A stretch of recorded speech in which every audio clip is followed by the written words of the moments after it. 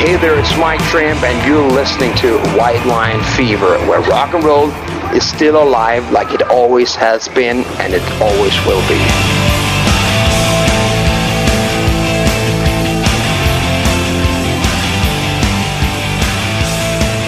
Okay, welcome to the program. It's the first segment of this week's show, but it is the second part of an interview with John English. We've got Extreme playing in the background. We're at Sweden Rock. Susie DiMarchi's ex is up there. John, paint us a picture for people who maybe will never come here in their lives. Okay. What this is. I think I can do it. It's Tamworth or Gympie, but it's not country, right?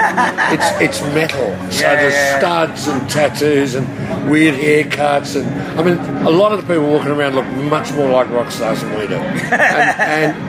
But they're kind of, the average age, Johannes was saying, is about 42. Because they got money, these guys. So think Tamworth without the boots and the hats and the dress-ups country. Think like metal. And that's it. And they love it. And they're such nice people. They look scary. I mean, scary. Ex-Vikings, they're huge. But they'll come up and say, "Oh, you had a very good concert last night." We just heard one. Can I have a photograph of you? Yeah, sure. They'll speak perfect English. And there's no rules and regulations like festivals we have at home. Thanks for saying that. I forgot that. You can get a drink anywhere. You can walk around with a beer. There has been no fights at this concert so far. It's nearly finished. There was nearly one at our gig where a guy tried to climb the barrier and it was in 6 ribbons. I know, exactly. What? But otherwise, just no trouble at all. So, John, if you wanted to, could you move here, have a career here, live here? Oh, yeah, I guess, Is there anything stopping you? I just got plenty of work at home, I guess. I like Australia, sorry. It's a lovely place to visit, Sweden. And Norway. We'll come back and do Sweden and Norway and Denmark next year. The smaller clubs and stuff, but I'm sorry, I'm Australian. Now, interviews like this are a complete waste of time if you don't plug anything. So, what are you working on? What's first on the agenda when you get home? I've got some recording to do, and I really have. It's not like I don't have any work, so I'm going to make a record. And just kind of fix up a few bits and pieces, management-wise and all that. Okay, another song? Another song. They've never heard Hollywood 7 here, but they really like it. It's a great song. It was great the other night. They like the Angels, and they like story songs, and they speak really good English. So, that one. She came in one night from Omaha, worn out, 'cause she never could sleep on trains. She took the bus to Hollywood, looking for a room in the pouring rain. With her hair so blonde and her eyes so brown, she thought she'd take this town and turn it upside down. Well, I was living in a hotel just off Sunset. She moved in across the hall.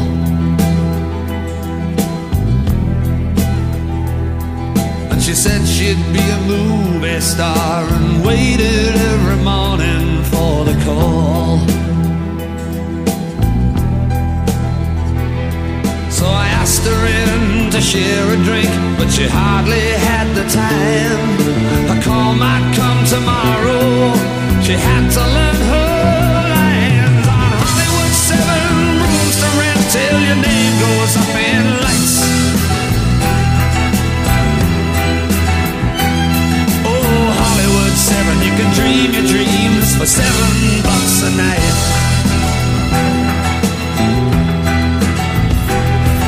The months went by without a job.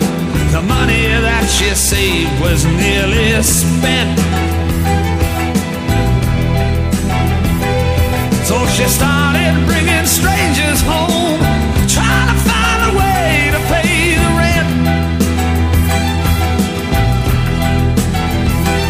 Well, she'd sit down and drink my coffee with nothing much to say, just busy rehearsing her mind the scene she'd never play. On Hollywood 7, rooms to rent till your name goes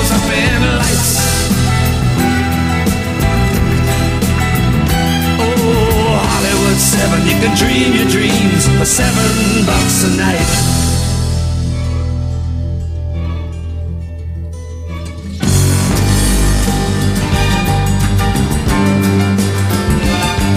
Well, I found her there one morning when she didn't come for coffee when I called.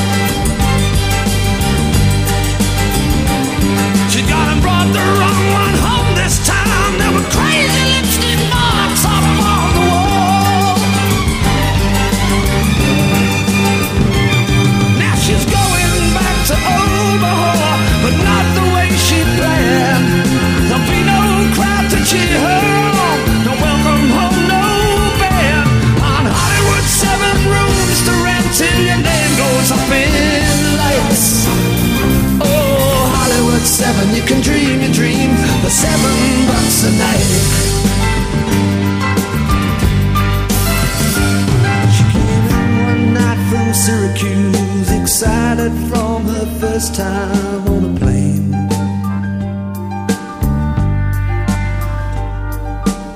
She took a cab to Hollywood, dreaming of the lights that would spell her name. So I watched her take a lease on the empty room across the hall, to wake up in the morning just waiting for that call. Hollywood, 7 rooms to rent till your name goes up in lights. Oh, Hollywood 7, you can dream your dreams for $7 a night.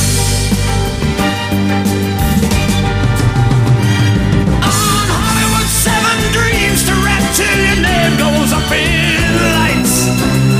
Oh, Hollywood 7, you can pay your dues for $7 a night.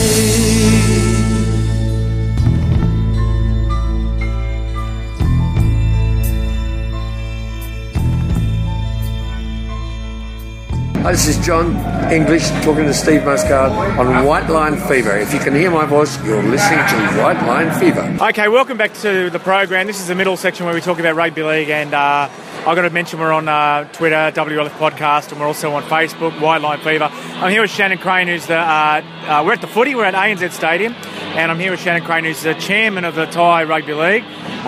It's a long story, and we haven't got a lot of time, Shannon, but you're obviously not Thai. You don't look Thai to me. So what's the story? How did you get involved?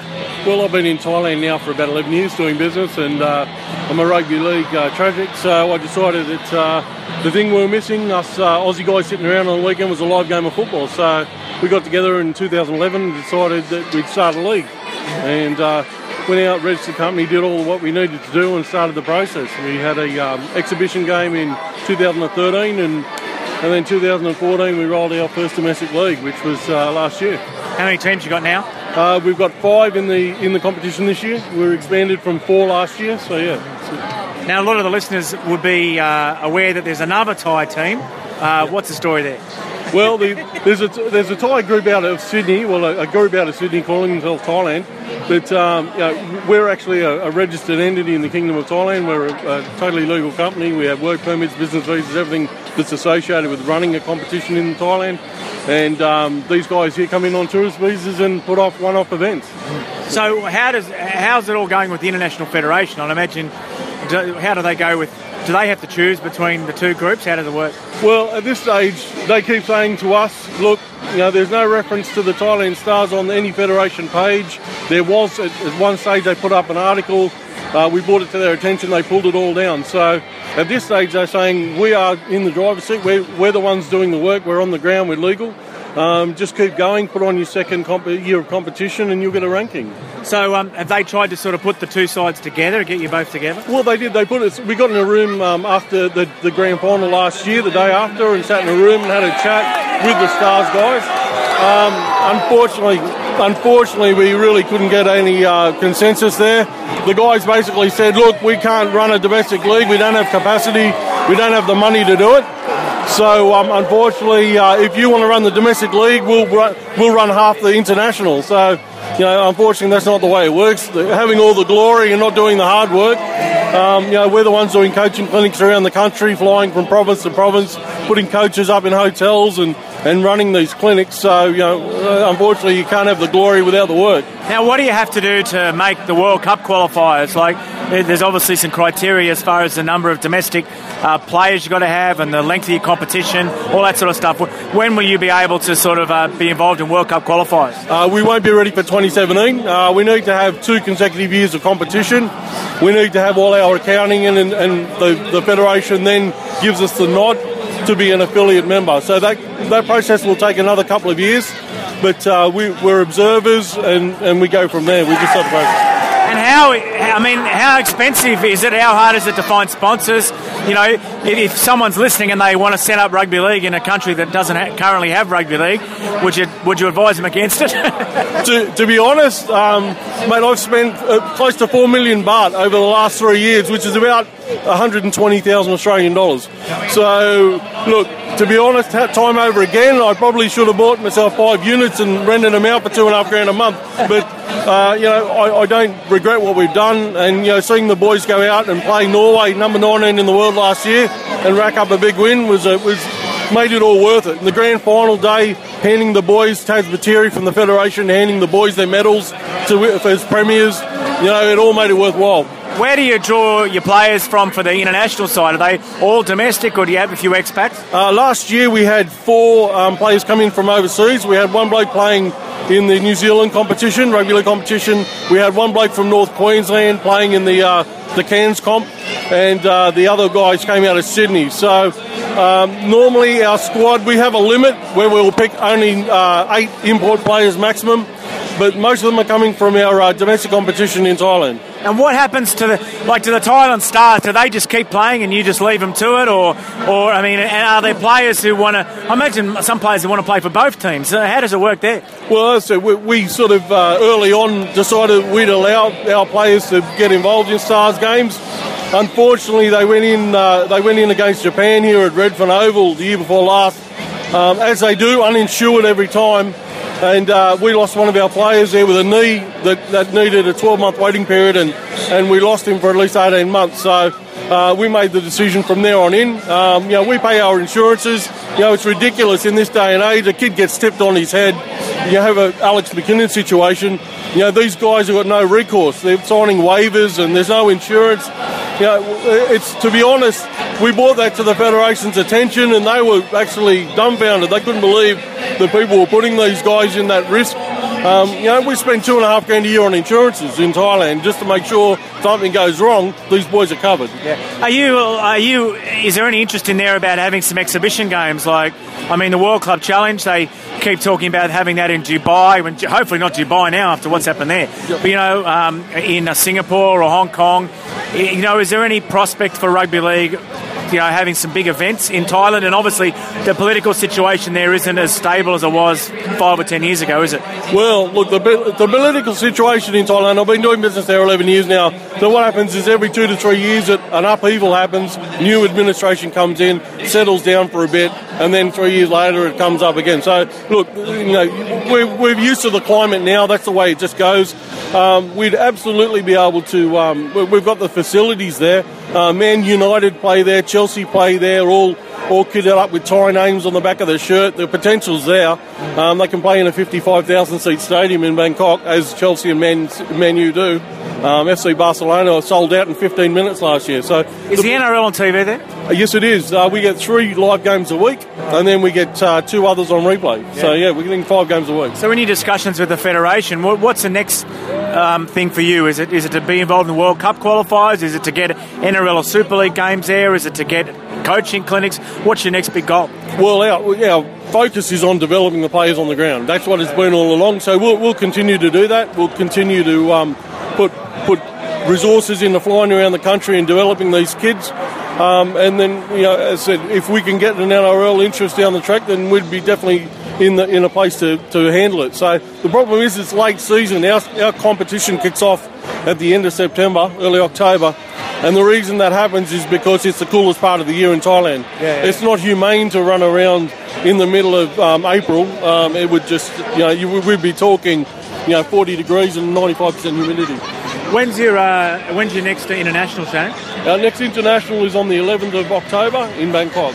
Right, and who's that against? Well, we've actually got a New A locked in for that position at the moment, but there's been some issue about the Pacific Games, so we're meeting with them next week. But New A was the team we had locked in for that. All right, so there might be some conflict with them. There could be a problem, not between us, but apparently there was some situation there in regards to them not going to the Pacific Games for the tournament that's happened in PNG.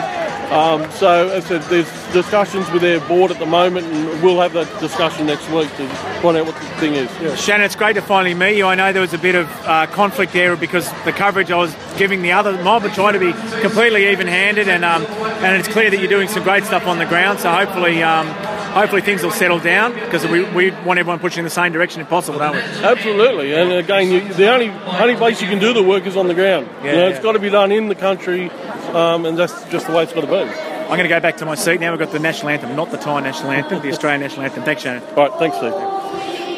So as we have the national anthem in the background, and I've just been handed a jumper. As we have the national anthem in the background, I have to remind you to go to iTunes and leave a comment, leave a rating, make some suggestions. Also, whitelinefever.ning.com. And if you just click on the Amazon link there, then if you make a purchase, I just get a little percentage of a little commission, and it doesn't cost you any more. Or hit the donate and just give us $1 a month, $2 a month, $3 a month. I've been doing a donors column, but I'm running low on donors. So here's some music, and we're back with more rock and roll interviews.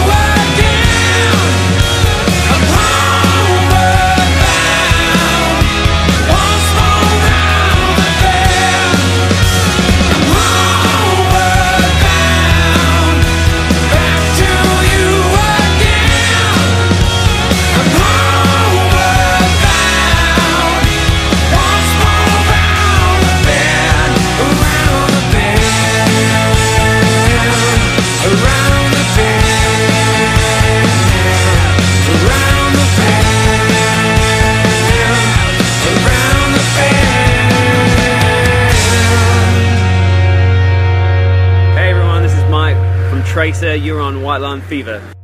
Okay, welcome back to the program, and I'm here with Frankie from The Darkness. Now, man, very interesting. A lot of people have interpreted Last of Our Kind as a concept record. Is it a concept record or not? In some ways it is, for sure. But if it is, it's a concept album that exists within a fantasy world. And that fantasy world is, I guess, a kind of sci-fi fantasy version of The Darkness. But the sci-fi fantasy is, I guess, would involve a time-travelling element as well, because there are two songs that involve Justin's historical reinterpretations of the past. People are probably thinking Spinal Tap here, but in actual fact, he is a very keen history student. Yeah. And it's pretty much him empathising with the plight, first of all, of some Irish people who were, I guess, kidnapped by the Moors in the 1400s, I think, the sack of Baltimore, up the coast from Kerry. The women used as sex slaves. And the other one is Barbarian, which is the Vikings in East Anglia, where he's from. And I think in both songs he's really imagining, he's like an onlooker there, and he's just trying to feel the essence of what's going on there. And I don't really think there's much irony involved, really. Yeah. Does that actually having that, does it stop people? There's irony, but does it finally give you some relief from the "are they serious or not" question, which I'm sure you get it maybe 2 out of every 3 interviews. But because this has a sort of thematic underpinning, you're at least spared that for a while, aren't you? Or did you find that or not? Well, we know that people actually listen to it and take the care to read the lyrics, realise it's not kind of Steel Panther or Tenacious D. It's a completely different thing. It's very heartfelt. Justin's capable of poetic flights of fancy. He can become quite lyrical when he wants to, if you listen to the lyrics in Love Is Only a Feeling and Wheels of the Machine on the new one. So it's misunderstood. It's just the fact that people normally hide that part of themselves, the silly part of themselves. It's that silly part that you reveal to your mates, isn't it? Yeah. And also to your girlfriend when you're in love with, when you click with a girl, you just do silly stuff and you lose all that self-consciousness. So really, I think that's what characterises Justin as a frontman. His complete lack of self-consciousness. Wonderful. Now, maybe I should prompt you with the next song selection, because there's one on the new record that you actually sing. What's the story behind that? It's called Conquerors. Yeah. I have to thank Dan for the title, because I was going in a certain kind of direction, and it was very it was me basically, my subconscious, I guess, welling up. You can tell it's quite emotional, I guess. It might involve the band a little bit, and maybe bits of it involves breakup with a partner, but I guess it's about failed aspirations. Okay. Sorry. Yeah, and basically it came about very spontaneously. Dan just started picking out the arpeggio at the start of the song, and then I basically just blurted out as a demo for Justin to maybe use. All of the lyrics and the melody in the first verse are all completely intact from just spontaneous, and the melody of the bridge and the chorus were all there, and it needed something, and then Dan said the word Conquerors, and then suddenly the chorus had something to hang itself on, and also fitted in with the rest of it, with the lexicon of the rest of the album, which is like you say, which makes people feel it's a concept album, because if you look at the song titles, there's a definite theme running through it. It's like the elements, and it's basically there's a theme of defiance, and every song has a theme of defiance.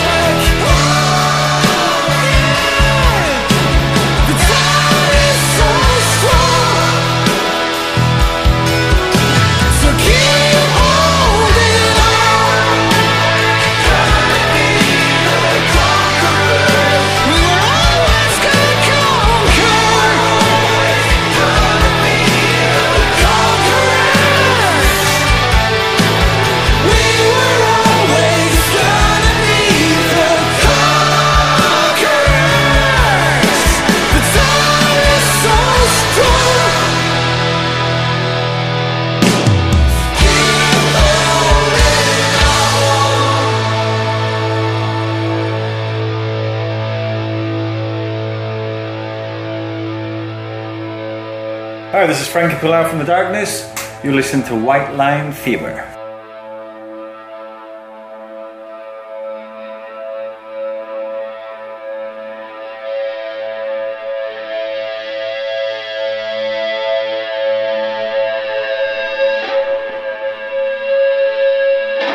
Okay, our next guest is the great John Brewster, and he is smiling like a Cheshire cat, having just played at Sweden Rock. Great experience. Yes, I am smiling like a Cheshire cat. It was unbelievable. Mm-hmm. And you just got to go, why the hell didn't we come here earlier? And to go to France as well and London after not playing here for 35 years, it's kind of crazy. Yeah. But anyway, here we are, and it's just wonderful that there's still that opening, and I think we're going to come back again. What are your favourite experiences from the trip so far? Well, I mean, tonight was amazing, and obviously a whole lot of people who really didn't know songs and didn't know that much about the band. But I know that we won them over. I mean, I know that you could feel that. Yeah. But it's all been great. You know, we played this club in London. The club's called the Garage, and we had about 300 people, and they were fanatics. Yeah. And you just realise, they've been hanging out for all these years. You know, they weren't expats. You know, they were actually, English people, and they had all the albums, and then we did this gig in Paris called Le Forum. Yeah. And number one, I mean, the people who ran the venue were just the wonderful people, and just so welcoming, and so, we turned up at 2 o'clock for a sound check. No one's ever ready for a band for a sound check. They were ready. Yeah, wow. They had lunch there for us. So all of that, all the build up to the show, and there was this full house of French people who were singing en masse Rick's guitar solos. Yeah. And you'd finish a song, and you couldn't start the next song because they were all going, angels. And it was like, what? And at one stage, when in No Exit, Rick does this, they sang that. I got the goosebumps. Yeah. I got the shiver. I just went, what the fuck was that? You know, it was just incredible. Do you think a lot of Australian bands are kind of ignorant to what's out here, not there? You know what I mean? They don't realise that they've got an audience that sort of has missed them. You know what I mean? Is it open your eyes, you know? It's totally opened my eyes, actually, and so did New Zealand, funnily enough, because, I mean, New Zealand's obviously close to Australia, but we haven't played there for many, many, many years, like 20, 25 years, and we were doing, stadiums, and I actually said to the band at the first gig, the Auckland gig, when we stop at No Secrets and the audience sing that, I said, don't expect it, because, are you kidding? They were bigger. They sang it louder than the Australian audience. So what does the future hold? I mean, Dave was saying some stuff about. He said it was there was one guy. I think it was in France. It was like Back to the Future. He got on the phone. You'll never guess what I just heard. Yeah. And maybe a festival. Have you opened doors in that regard? I think we definitely have. This Dominic, his name is, and he's the agent. I think he's the agent that organised us to play there. And he totally gets it. Yeah. In fact, he said to us that he's never seen a response like it. Yeah. So, I mean, it's obviously been a wonderful experience. It's just incredible. And what I love about the band is it really is a band. It's not like this band that used to be, and we've hired some people to play those songs with us. Yeah. It's like it's a real band, And I think one of the things that's really cemented that is that we have done 2 new albums with Dave, and Chris Bailey played on the first one and some of the second one, and then Sam's taken over the bass because we sadly lost Chris, and it's just got such a spirit. Yeah. And wasn't it great, the response to Talk the Talk tonight? Because they've got no preconceptions about these songs, so they just judge it as it is, and they went crazy for that song. Right? Yeah, well, you know what? I'm actually pretty proud of that song. Yeah. I think it's. I'm actually proud of the Talk the Talk album. I actually think it's one of the best albums we've ever made. Yeah. And I know that it'll never be seen the same way as the earlier albums, because the earlier albums, that's where all the radio airplay came from, etc. And the band's not going to get that now. I mean, AC/DC don't get airplay on their new stuff. The Rolling Stones don't, and I don't mean to put us on the same but I think we're all great bands. And I understand that. I also understand that when we go out there and play, we put some of the new songs in, but not that many, because they're not there. They haven't paid that money to see the new stuff, but they'll accept it. But I think Talk the Talk's turned into one of the big songs. I heard you in a number of interviews talk about leaving Alberts and how a crap decision that was. When you get home and you look back on this, will you suddenly think, wow, we could have been doing that for 20 years? Or will it be glass half full? You just go, we just did something great, onwards and upwards. Will there be any regrets built into it, I think regrets are futile, I mean, you can certainly look at the past and you can see where the mistakes were made. And then you can start criticising people like the manager, etc. But what's the point of that? Because he was doing it with the right... he had the band's interests at heart, and so he might have made some mistakes. We've all made mistakes.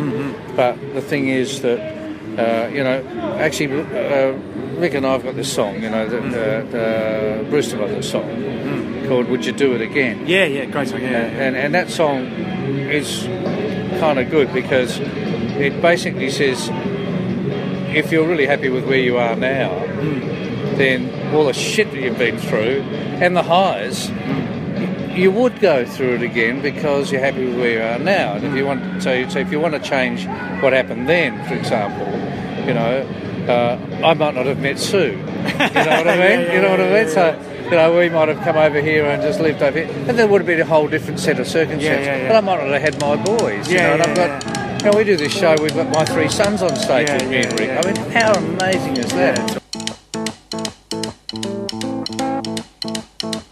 Rumors spreading round in that Texas town about a shack outside LaGrange. You know what I'm talking about? Just let me know if you wanna go to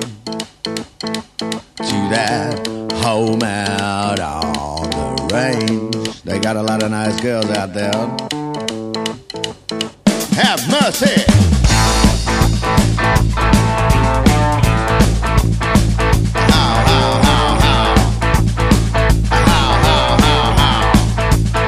Well, I hear it's fine if you got the time and a time to get yourself in.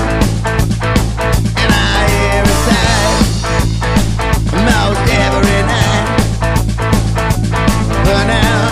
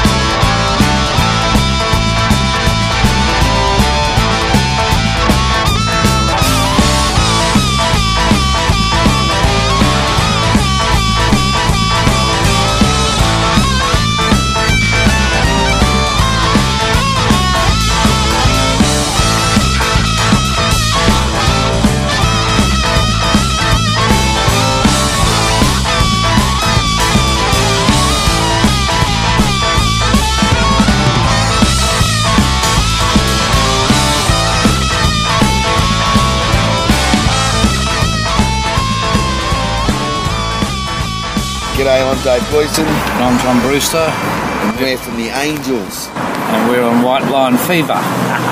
Welcome back to the program, and it's that archive segment again. I've got to come up with a better name for it than that, but it's weird that sort of the program, the pace is quite, I think, clips along at a good pace for the first 40 minutes to an hour, and then we talk to the same artist in extreme detail from a long time ago and play only their music for the second half of the program. I don't know, if you've got any ideas about how we could do things better or whether it's a bit jarring, say something on Twitter, WLF Podcast, or maybe we should split these archival interviews up throughout the program, or maybe we should put it in the middle, or maybe we should put it at the start. I don't know. Tell me what you think. But we've got something pretty cool for you this week. It's Aerosmith, the entire band. I was 21 years old. Aerosmith were touring Australia for the very first time. It was 1990. Their first show was in Adelaide on the 29th of August 1990. And this interview was conducted in the days preceding the Sydney show, which was on the 10th of October 1990. There was a press conference before, and I've actually got the tape of the entire press conference as well here, which I'll put in a later program. Maybe the standard of questioning is a bit better than this. But I asked a few aggressive questions, but I thought the fellas who must have done 1,000 interviews by then, I don't know why at that time I was considered important enough to get the whole band. It's pretty amazing to have interviewed all of Aerosmith at the same time, especially for a print interview. But I thought that they were really attentive and enthusiastic. There wasn't a hint of, to quote one of their later songs, jaded. At no point were they jaded. We were in the Seabull Townhouse was in King's Cross, and it was a place where all the bands used to stay. And I remember from this tour that actually they based themselves originally but perhaps I think they were basing themselves in Sydney and travelling to the other shows. So this may have actually been in August, not October. But I think Steven Tyler at one point on this tour asked to move from King's Cross into the city in Sydney. I think it was in Goulburn Street, the hotel that they moved to, because of the temptations at King's Cross were just too great. And a big part of the shtick of Aerosmith at the time was that they were all sober, and it wasn't just shtick; it was sincere. But it was a lot of the publicity surrounded that. So I'll take you now. We'll get in the old time machine again. Take you back to 1990. I'm guessing around August 1990 in Sydney, the Seabull Townhouse at King's Cross, and it's me, 21-year-old me, with Tom Hamilton, Steven Tyler, Joe Perry, Brad Whitford, and Joey Kramer. Joe, you were saying earlier that in the 70s you all wanted to come here, but your management at the time was sort of saying you don't bother going there, you can't make any money and stuff like that. I mean, did you ever come really close to coming here in the 70s? I mean, what actually happened? Why didn't you come here in the 70s? Well, in the early 70s when we were being groomed to be a big rock and roll band, I guess maybe 85 to 90% of the world market was the United States. And that's pretty much where we concentrated doing all of our playing. We were out on the road for like sometimes maybe 24, 25, 26 months at a time. And, we did Europe back then. And I think we even once went to Japan. Why we didn't come here, I don't really know, to tell you the truth. But I guess it just wasn't a viable market at the time. And where we concentrated most of our energy was in the United States, because that's the way things were really back then. Now, today it's way different. Who knows? You don't really know why. We can speculate that the management didn't want a chance dragging us across the border and getting busted, but in reality, we don't know. I mean, Plus, it wasn't one of those places that you just automatically think of going. In the 70s, it's like going, oh, by the way, you want to play in Argentina? It's not like a place you'd normally think of going. And then, it wasn't like we all sat in a room and had a decision to make about to go to Australia or not, and all those reasons, like Joey said, about the world market and all that. I mean, I'm sure that's what was going through the management's mind, but as far as we were concerned, if we ever had those kind of questions, it would be, well, maybe we'll go next year. But by the way, we're playing at the Miami Sportatorium next week, so then it's on to the next. So yeah. And what about? I mean, the talk of the credibility thing. I mean, why do you think it is now that you're on the cover? Is it just persistence? I mean, is that all you can put it down to? Cover of Rolling Stone and that sort of stuff? Or, I mean, have you ever thought about why suddenly it's suddenly happened? It's not sudden. It took us. We're 5 years along now since the band got back together. You know, it's sudden because one day you're not on the cover of Rolling Stone and the next day you are. But to get to that point, it took years and years. It started when we first started putting the band back together in 1984. You know, I mean, for my money, I think we should have been on the cover of Rolling Stone then for the fact that we got back together. If I gave that much of a shit about it, but the fact is, you know, I mean, it's taken us 4 years and people are still calling it a comeback. Yeah. You know, it's like, you know, you hear Janie's Got a Gun here, and all of a sudden we've got this huge thing. So suddenly Aerosmith's really big here. That's the only thing that's sudden that's happened to us in the past 3 years. Yeah. You know, I think what brought the attention back to us was, you know, was getting back together in 1984. You know, because everybody had us dead and buried, and we pretty much came back from the ashes, and there was a lot of people that didn't really wish to see us succeed, you know. But I think the fact that we went ahead... Which people were they? Paper or people? People, sorry.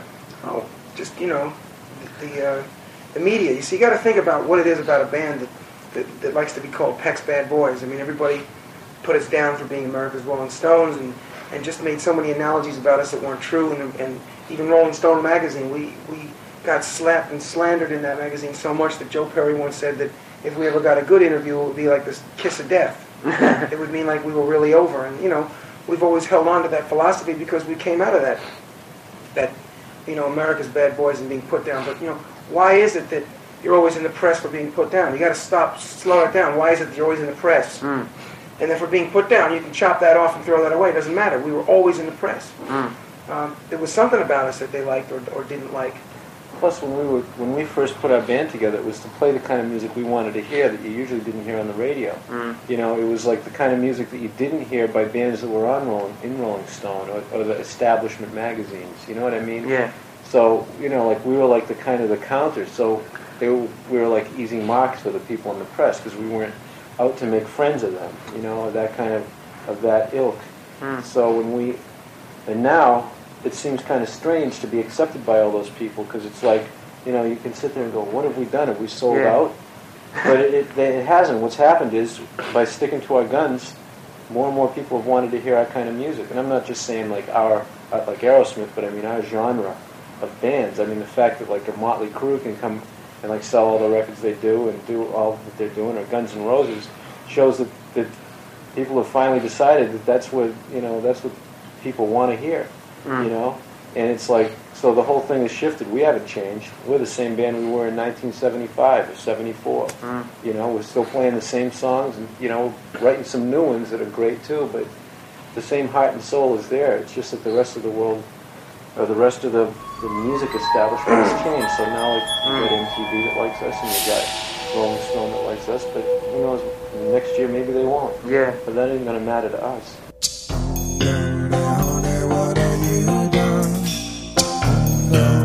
It's the sound of my gun. Dirty honey, what have you done? It's the sound.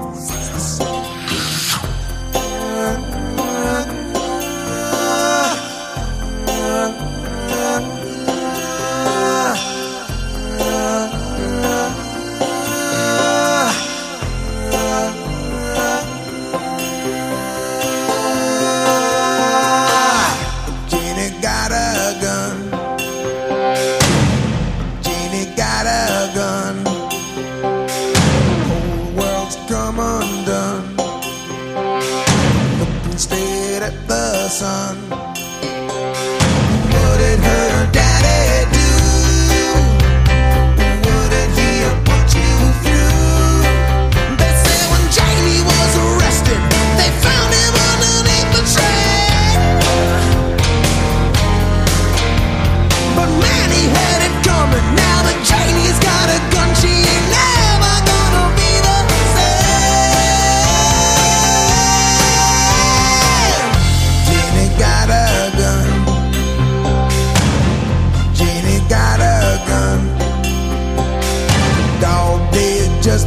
begun. Everybody is on the run. Tell me now it's untrue. What did her daddy do?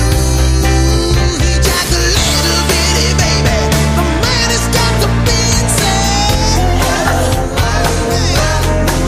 They say the spell that he was under, the lightning and the thunder knew that someone had to stop the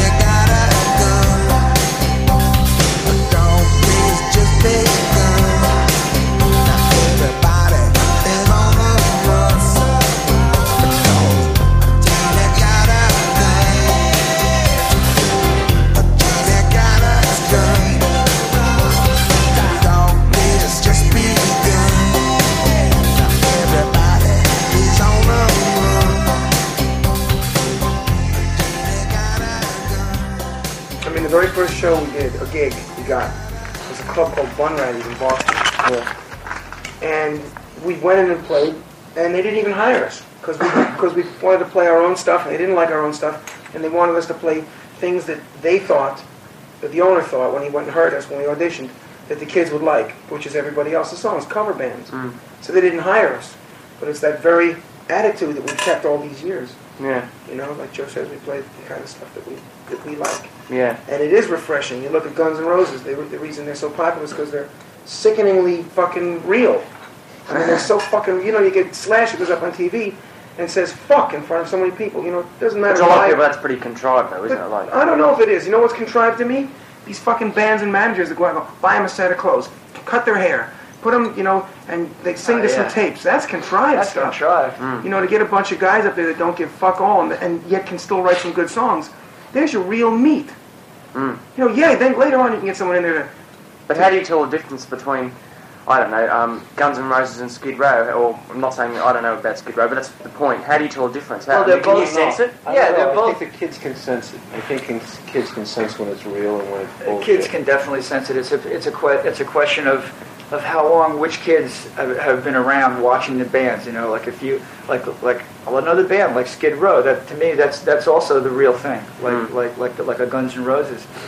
The only thing that comes to mind that I could compare them to is like a band like Warrant. Okay, to me that's the kind of thing that's contrived. You know, with all the leather suits and dyed hair and you know, not necessarily to say that they can't play, but you know, it's the kind of a thing where it's a little bit more contrived, and the age group that they appeal to is that much younger than like what we do. But by and large, by the time we come around, you know, and those kids are getting a little bit older. They all see where the whole thing really came from to begin with. I think it is feeling. Kids can't feel that. Yeah, but I mean, I suppose that all goes back to the grog and stuff and drinking, and I mean that's to a lot of people their sense of reality, isn't it? I mean, you guys stay in one city and you fly in for the gig and fly out, and you know, and probably, you know, and people are thinking, well, that isn't real. I think a lot of people might think, well, that's, you know, like just the same as people have lost faith in Kiss, for instance, now, because I think it's become too corporate. I mean, are you concerned about giving off that image? You know what I mean? I got to tell you something. The only thing that I've really put all my faith in is the show on stage. You're going to come see us? You tell me. The bottom line is how you get to the gig. Yeah, the bottom line is, like, you know, we've been on the road now for over a year. How do you do it without losing your fucking mind? You fill your nose with a lot of coke, drink a lot of fucking booze, and then it'll be okay. If you can still stand up on stage, because that's the bottom line. What's the main thing you want to do is play on fucking stage. But what happened was we drank so much shit and stayed on the road for so long, we wound up not being able to stay on stage. It's like you want to swim to the raft, but you're swimming so far, but you can't never make it to the raft. And on the raft is, you know, you want to eat and fuck some girl. You know what I mean? You never made it to the party. So we never made it to the party. We started losing all that shit, but the reality is on stage. And now we base ourselves out of one city, and we can stay on the road for over a fucking year. We've got 170 shows now. You know what I mean? And we take this little jet, we fly to someplace, and we leave, and we come back, and it's called satelliting. You know, you stay in Chicago, and you can play 10 times staying in the same hotel. My underwear is in the same drawer. You know what I mean? I get the same room service. I get to know people. It's more like home. And then I fly out and do the gig. But you tell me after the show. Tell me what you think. Because I'd really be, you know... That's not really corporate stuff anyway. And all that really does is just enable us to do more shows and to do better shows by saving the wear and tear on us. I mean, if you've ever been on the road for any period of time, you try staying on the road for 6 months or 8 months at a time, taking commercial flights every day in a different hotel every day and living out of a suitcase. You know, I mean, we did that. Tried doing it for 20 years. I mean, we did that for years and years and years. So, now all it is a question of making it a little bit easier for us, and we can expend that energy on stage and give it to our fans instead of expending it on traveling. Well, with songwriting, do you find that you're drawing the experiences and your inspirations from the past rather than the present, or is there something there every day that you, I mean, just like before, that you think, oh, we could write a song about that? With Joe Perry, he used to play something on guitar, you know, and he'd hand me this cassette, and I'd take a fucking couple two-and-alls, put the headphones on, and sit on the bed and close my eyes, and I'd rock out, and I'd go, and I'd just start, you know, and I'd write down my scribble. I'd listen back, and I was saying something, so you don't know where it comes from. You know, most of the stuff that goes on comes from the past, from everything you did. If you're a little bitty baby and you know nothing, and your paper is blank, and you go from the elevator to here, the only thing you can really zero in on is what you did from the elevator to here. You know what I mean? If your scorecard is empty and it's whatever you've done, then you sit down and you write about it. And it's like 50% of that, and then it's 50% pretend. You know, what if Janie had a gun? But it's stuff you learn from reading the paper or from inspiration. You know what I mean? I think that most of it, you're just learning. Your mind is like sucking up all kinds of information over the years, and you know, that's where it comes out in a song. But very often it's just like how you feel that day. Yeah, but I mean, obviously, because of what I'm trying to get at is because the lifestyle's different now, then the process of coming up with ideas for songs must be very different. You know what I mean? So I mean, does that mean that more and more will become pretend as you run out of past stories? You know what I mean? Like, no, there's always a new There's always new stuff happening. There's always new stuff happening. It's like, the process is the same. Second floor, hardware, children's wear, ladies' lingerie. Oh, good morning, Mr. Tyler. Going down.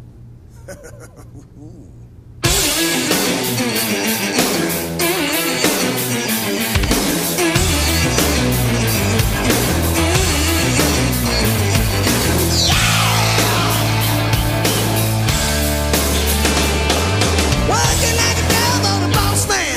Working for the company. Betting on the dice, I'm tossing. I'm gonna have a fantasy. Where am I gonna look? Tell me that love is blind.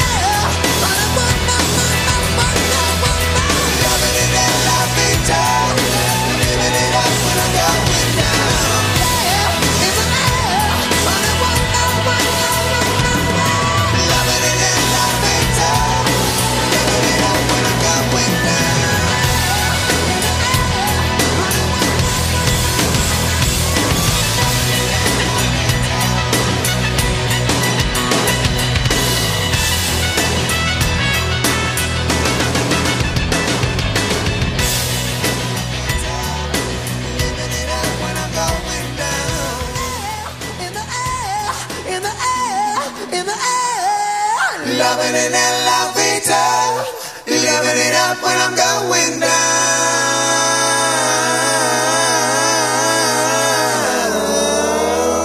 Do you think the band would be around now if Joe hadn't come back? No, it wouldn't. I mean, it's hard to say. It's like, I don't know if I can even answer that.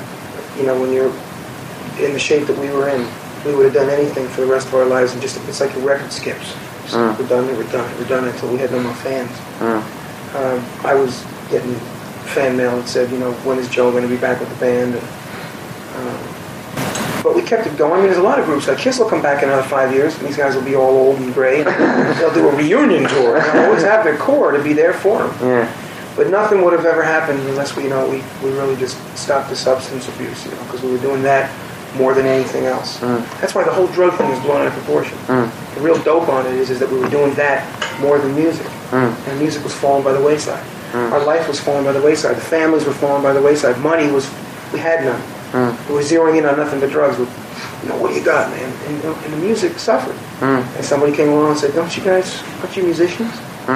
We said, yeah. And I said, well, look what the fuck you're doing. You know, it's time to smarten up. Could you see yourself, any of you, for instance, if this band wasn't together, I mean, would you still be doing something?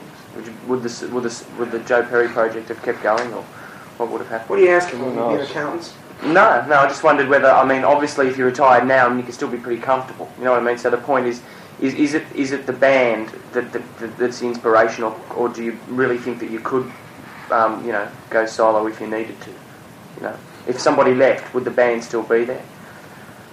I don't know. It's hard to say. Would we have done what Zeppelin did and just broke up? I don't know. It's kind of a waste of energy to even think about it. It's like those kind of questions are like. We don't think about stuff like that because the band, we function more as a family than now, more than ever. You know, it's not the kind of a thing where people are focusing on, you know, well, when I have time off or when the band is done, I'm going to go do a solo project or go solo. You know, like if time allowed and anybody in the band wanted to do a solo project, there's really no reason why it couldn't be done. You don't have to leave. There's no reason for anyone to leave in order to do that. I think that we've all learned that from the past. But you know, we don't function as that kind of a band. You know, I think everything that goes on from day to day, and as we continue to grow with each other, you know, that's what becomes more and more inspirational all the time. I mean, if it was just a question of being out on the road just to make money and do what we do and go through the motions, then we wouldn't be here. You know, we do what we do because it's still fun, and the bottom line is that the big get-off for us is that we love to play, and getting up on stage every night and playing is what still does it. Even if it doesn't matter how many years we've been doing it, when I sit behind my drums every night and I can look in front of me and I see these guys running around on stage and I can sit there and play. That's what it's all about. You know, nobody's thinking about, you know, like, well, what am I going to do in 5 years? Can I put another band together? Or this goes. Right now, this is what it is. It's what it always has been. You know, so there's really no reason to ever even get into anything like that. Run DMC questions obviously annoy you. Why? No, they don't annoy us. In what way? Well, I mean, obviously the inference that was the whole thing, and that if it wasn't for them, you know, you wouldn't be here today. Is annoying, isn't it? Really? Yeah, but the truth is that it really helped us. You know, it gave us that. It lit the fuse again. You know, we were burning like a comet in the 70s, and then it went out, and we re-rolled the fuse, and that act, by doing that video, lit it. And now there's nothing stopping us. It's funny. What I mean? It's funny that that's a conception like outside of the U.S. because in the U.S. it really was not even that big of a deal. You know, like in Europe, we were surprised when we went over to Europe during the Permanent Vacation tour on a press tour that it was such a big deal over there and down here because it really wasn't that big of a deal in the States. We were in the middle of a tour. Whether that Run DMC thing happened or not, we still had to go through what we went through to make Permanent Vacation. You know, that was like a little minor thing, like off to the side. I mean, that Run DMC thing could have been twice as big a single in the States, but if we hadn't followed it, you know, gone on to end the Done With Mirrors tour, gone on to do the Permanent Vacation record, it wouldn't amount to a hill of beans. You know, I mean, because it was international, it was the thing. I mean, it helped us a lot more over there. You know, like in Europe and I guess down here, and I don't know so much in Japan, but you know, it was a good thing. There's no doubt about it.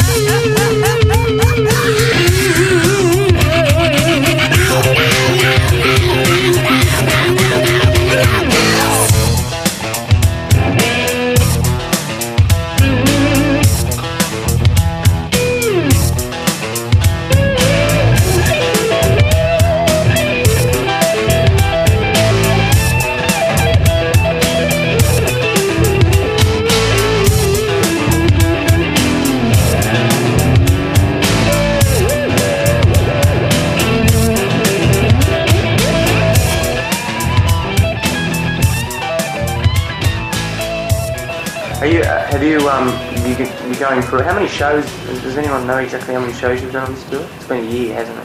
148, 147. We got 8 more shows to do. Is that one of the longer tours you've done? It's almost down to the same number that we did in Permanent Vacation. Didn't we do like 150 or something? Yeah. 148? So it's like within a couple of shows of the last tour. Our union doesn't allow us to do any more than that. Dude, I mean, does it become exhausting or not, or is it less exhausting now? I mean, could you keep going for another year if you wanted to? Or? Only if we can, only as long as we can fly to the gigs in and out, you know, on our jet. Does it become? I mean, yeah, some nights are a big fucking drag. You know, some nights. It goes from week to week, you know what I mean? And that's why we've got to build in these times. That's why we do the stuff like flying the plane, and we take 2 weeks off every 6 or 8 weeks, you know, and do those kind of things. We very rarely do 3 nights in a row, you know. So it's like some tours, you know, you can get out and you're playing the same fucking show, or some legs, you know what I mean? It gets really tiring. There's other periods of the tour where you're like real excited, and you know, different stuff comes along, like you do with like a marquee club show, and you feel like energized again, and hey, you know, it's like any other job, you know. I mean, I'm sure there's days you don't feel like picking up a pen. Yeah, you know? Dude, no matter who you got to interview, you still don't want to do it. Yeah. Do you? I mean, you were saying like about a year ago maybe that there's no way that you could sit in a room where there's people doing blow and there's 4,000 bottles of Jack or whatever sitting around. Do you think if you put in that situation now, you'd be any better to handle it than you were, when you first? Well, no. One of the things that we learned is that, you get powerless over it. The reason that I can't drink anymore is because I abused it. Instead of having one shot and being on my merry way, I'd want to sit there with a bottle and fuck it. You know what I mean? Until I couldn't walk out of the room. So, and that same thing with Coke. I loved it so much. I loved it to death. And so what you learn is that if there's blow on the table and I'm a fucking drug addict, it's calling my name. I'm gonna be sitting here talking to you, but I'm gonna see it like I see that bag right there in my periphery. It'll be burning a hole, and it'll be calling my name. So what I gotta do is get up and leave. It's not that I can't stay in the room, but what I did learn is that if it's around, I better get out of there, or else I'll start using it again, and I won't have this band. I'll just wind up going looking for a needle and shooting it. You don't know because you're not a drug addict. For me, that's the height. I love that. I could go grab a gram of blow and a couple needles and go down and get some hookers and have them suck me off while I'm shooting Coke. Is the greatest thing in the world. That's how sick I am. That's my addiction. So if it's there, I got to get the fuck out of the room. And it still is, I would never say that it isn't, because if I do, I'm fooling myself. Yeah, I mean, did you ever do blow? Yeah. Okay, so I've tasted it. I've shot at my veins. It's been in me. It was in me for 15 years. You know what I mean? It was my thing. I always had it here. So I'm no fool. It's my best friend, that shit. I just don't see it now. And I don't really. The whole thing is it's a mind game thing. I don't really put that much weight on it. All I do is simply say that I ain't going to do any right now, today. Until I go to bed tonight. Tomorrow I might do a line with you. You might come back here and we'll do a line on the table. But today I just ain't going to do it until my head hits the pillow. It's real easy to see it that way, and keep away from it. But you're talking to a lunatic here who loved it so much that if I walk in a room, it's like that whole misconception with the guys in Guns N' Roses. The press blew it way out of proportion. The only thing I said to them backstage was, Slash came into my dressing room with the guys and we were going through my cassettes and stuff. And I just said to them, I said, look, if you guys got any blow or any dope and stuff, do it somewhere else. Don't do it in my dressing room, because if you whip it out, I'm going to have to leave my own dressing room. And that's going to be fucked up. But I'm going to have to leave because I can't be around it. That's all I told them. Never said you can't have any booze backstage or you can't do this or that. It was all the press made that up. Are they at the point now where you were after 10 years? I mean, were you surprised when all the shit went down? They haven't done a record in so long, and the drummer's been in and out, and he's out again. I mean, could you see that coming? Just through their excesses or not? Who knows? Everybody's in it. It's a real personal thing. Everybody's in a different place. I have no idea where they're at now. I mean, you see a lot of the young bands, like fighting hangovers and stuff, but that's nothing new, There's no, I mean, do you feel sorry for them, or you don't even think of that? Well, I can sit here and say on one hand that, like I knew that was going to happen because they were all fucked up back then. And on the other hand, it's like Joe says, it's a personal thing, First of all, it's none of our business, and the only thing that has to do with drugs, as far as any press goes, is that I had a problem with it, and I don't do it anymore. I don't sit around going, Slash, you're fucked up, man, why don't you get in there? If he calls me and asks me, I'll say, I was where you were 5 years ago, and I almost died, and, here's what I did. If he asks me, but I don't sit around and tell people.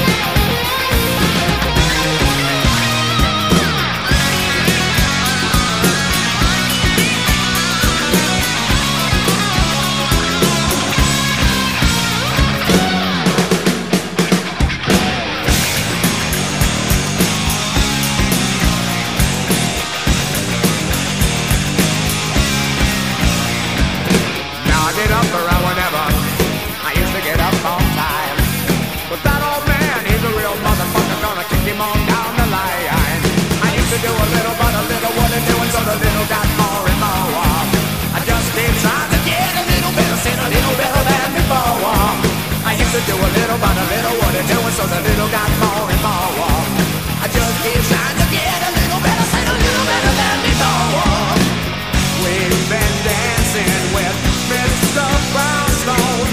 He's been knocking, he won't leave me alone. No, he won't leave me alone.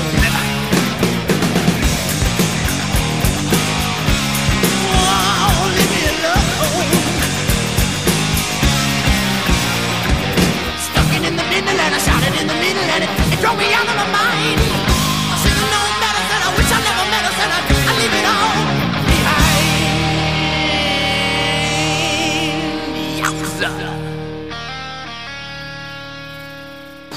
So what are your plans now? You're gonna have a couple of months off, and then what are you gonna do? We're gonna go get high. Come on, mother. We're gonna take 3 or 4 months off, and then we'll start thinking about working again. Have you got songs written? Not only here. No. And what about producer? You going to stick with the same one? Would you like to? Probably. We don't know yet. The discussion hasn't arisen yet, so it's undecided. Yeah. Do you think Vancouver has had? Just the general atmosphere up there, because it's becoming a bit crowded now with blokes recording albums. But do you think that contributed to the atmosphere of the record? What, the fact that you're away? You're away. Yeah, well, it always been away. We've never recorded it in our hometown except for the first album. It always contributes to be away because, well, for myself, it pulls you away from all the. You mean as opposed to being home? You're talking about, right? Yeah, or even say in LA where there's people dropping in all the time. Well, it takes you away from the distractions. Vancouver's a beautiful city.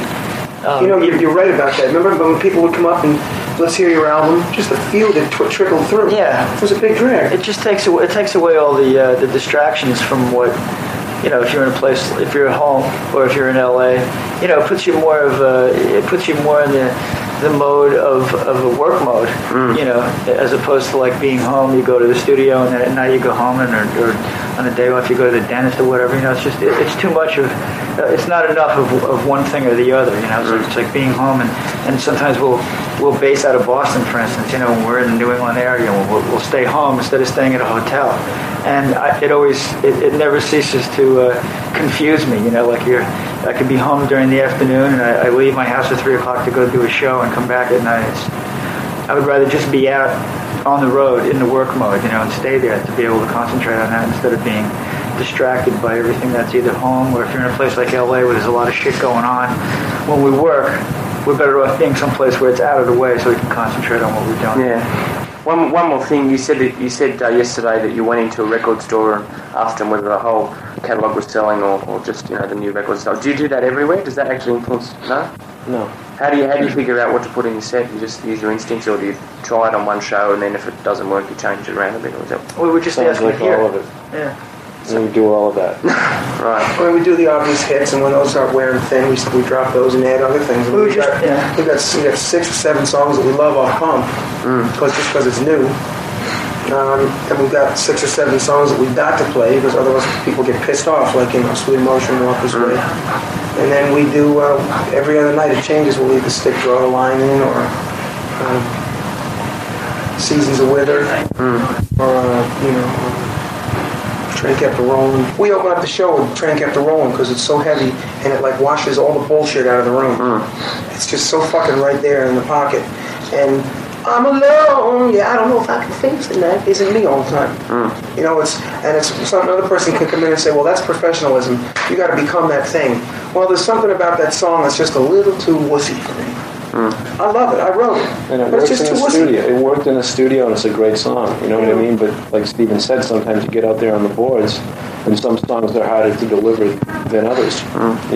Some songs that I thought would be great live songs, like say St. John, it just never came to fruition. You know what I mean? They just never translate well in a live place. Some of them are hard to deliver. You know. There's no regrets calling in Desmond Child for that record, then? You don't regret it at all? Absolutely not, man. Because, we sit down with Desmond Child, he's it's real easy for him to call on stuff he's done before. Yeah. You can tell a Desmond Child thing. Yeah. I don't think Angel or Hearts Done Time sounds like any fucking Desmond Child wrote. When he goes in the studio with Desmond and Joe Parody comes out like a It's a mutant child of a Ninja Turtle.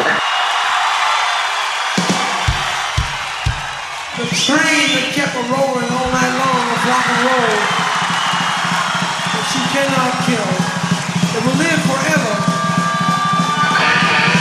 is here again.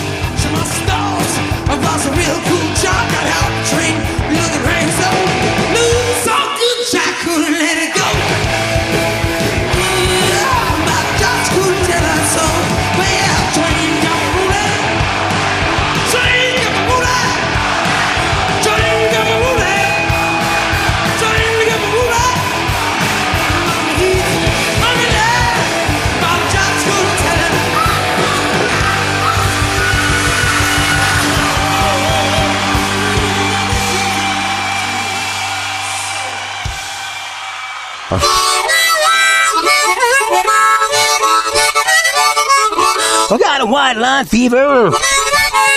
Going to land down under. Going to turn around the corner way down yonder. But I'm not even going to try to rhyme anymore. Michael Monroe here for White Line Fever. You get a chance, come and check us out live.